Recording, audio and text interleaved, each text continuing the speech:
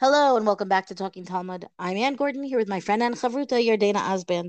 Our daf of the day, Masacha Beitza, daf Yotet, page 19.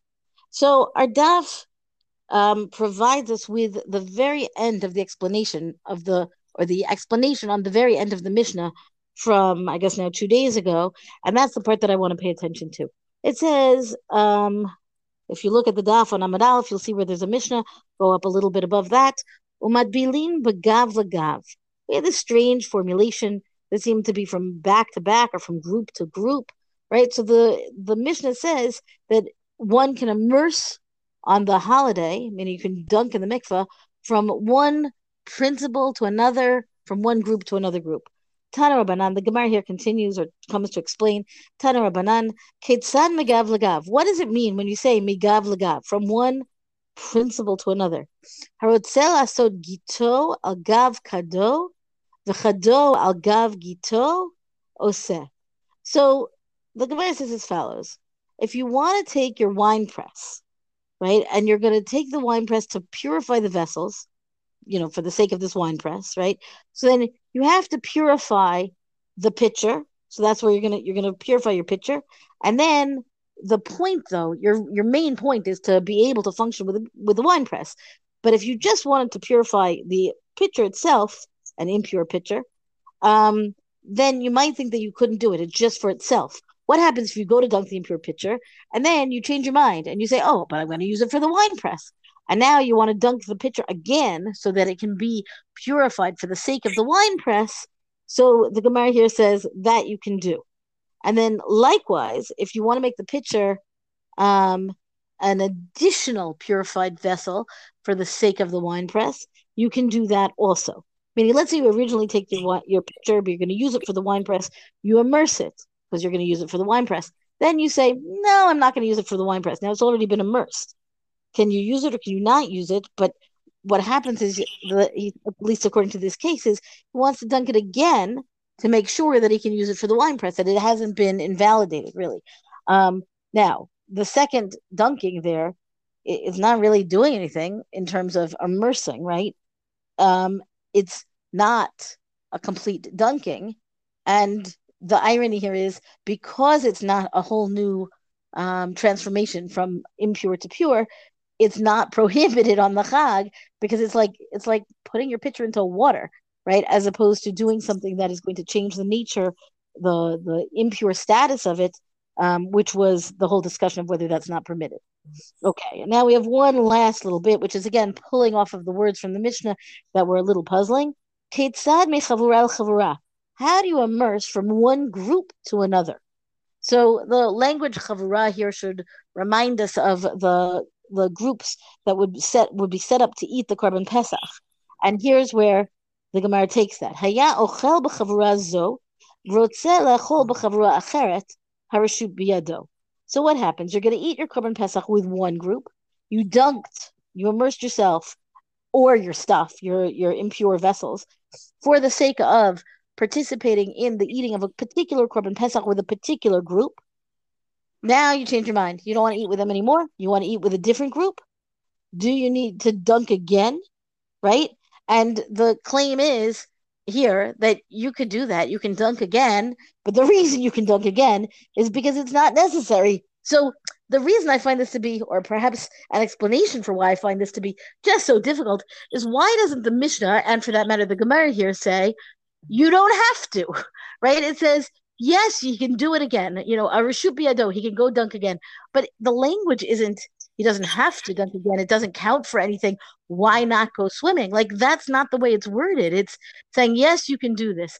And I wonder if this isn't the kind of caution that we see amongst rabbis, maybe more so in our own day than we usually see in the Chazal, where rather than saying to people, you don't need to dunk, lest people think, or you can't do that because there's no need for it on Yontif, right? They say, no, you can dunk. That allows the dunking on Yontif. It might put somebody at risk of thinking you could dunk regularly on Yontif, but you can't. But it protects somebody from thinking that you don't have to dunk at all, right? If they had changed this whole discussion to say, but you don't need to, I wonder how many people would then say, but I don't need to because I would have needed to dunk on Yantif. I don't need to dunk at all, and thereby go into the Korban Pesach or their Kalim or whatever with impurity. This is all speculation, hypothesis on my part, because I'm just puzzled why the Gemara doesn't give us a more direct response to this kind of question. Yeah, I think that's a very good question and a good pickup on the daf itself. It's sort of just like left hanging there. Well, Harushu Biado, meaning you can do this. Go dunk ahead. It doesn't matter. Right, but the whole concept about it is just odd. It's like, yeah, if you want, you can. It's so not definitive. It's not a typical answer. That's what I would say. Agreed. I'm going to move on to the Mishnah here. And this is an interesting Mishnah. I've talked about this before, about this major machloket that we're going to see in Masechet Chagiga, but we sort of have a hint of it here in this Mishnah. Beit Shammai omrim mevi'in shlamim ve'ein somchim aleihen va'lo olot. Ubeit Hillel omrim mevi'in shlamim ve'olot v'somchim aleihen.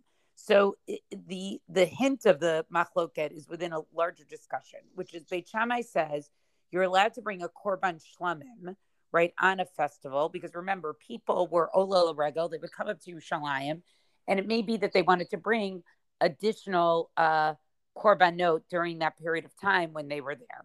So a korban shlamim you're allowed to bring, but you're not allowed to do this process of smicha, which I've mentioned before is sort of the first machloket that we're going to see talked about. It starts with the period of the zugot, which is sort of a pre-Tanaitic period, and it's 5 generations worth again,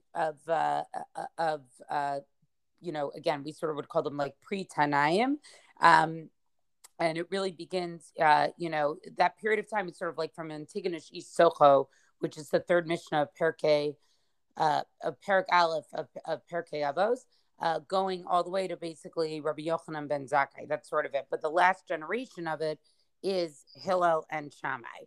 And, that's the period of time that we're talking about there.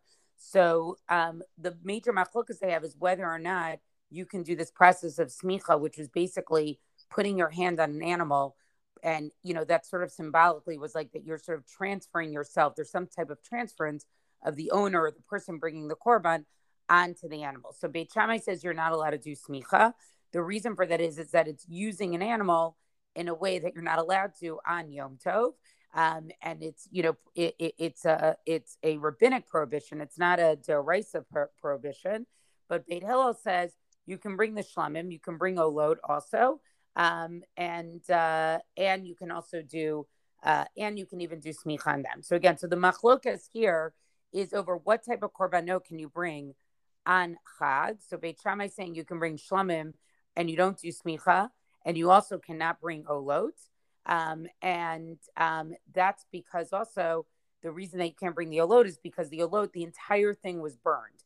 And if you're going to do shechita on a chag, if you're going to do everything they have to do with an animal to prepare for a korban, the reason for it is because it's something that you're going to eat. So just to do shechita for an ola, which is not going to be eaten at all, that's why Beit Shammai says you can.